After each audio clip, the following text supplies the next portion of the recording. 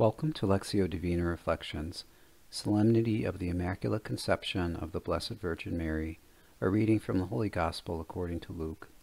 And coming to the Virgin Mary, the angel Gabriel said, Hail, full of grace, the Lord is with you. But she was greatly troubled at what was said, and pondered what sort of greeting this might be. Then the angel said to her, Do not be afraid, Mary, for you have found favor with God. Behold, you will conceive in your womb and bear a son, and you shall name him Jesus. Mary responds in at least 3 ways when the angel Gabriel comes to her. She is troubled that he should say she is full of grace and that the Lord is with her. Next, she asks Gabriel, How can this be since I have no relations with a man? And before he suddenly departs, she says, Behold, I am the handmaid of the Lord. May it be done to me according to your word.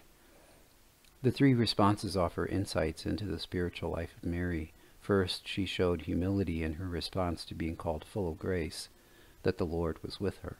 There is also her ability to dwell on and discern how God works in her and through her. Second, she questions how she will conceive, eliminating human intervention and allowing Gabriel to tell her how this will happen.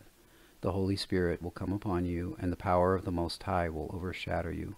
Finally, without a moment to process what any of this means, she says yes to God. Mary shows us the way to humility, reason, and discernment and understanding God's will, and cooperation with God's grace. Above all, as the Mother of God, she shows us the way to her Son. God, in Mary's encounter with the angel, I see a kind of clarity in Mary's communication with him that I am likely never to experience in my life. Yet, because Mary was conceived without original sin, she had no inclination toward it that would obstruct her view of your will. In perfect clarity, Gabriel communicated her role in salvation history, and in a state of perfect grace, Mary said yes to your holy will. Lord, give me the grace to remove the barriers that prevent me from hearing you and knowing your will. Once understanding it, help me follow through in cooperating with every good gift of yours that is meant to be shared. From the Gospel Acclamation, Hail Mary, full of grace, the Lord is with you. Blessed are you among women. Blessed Virgin Mary, pray for us.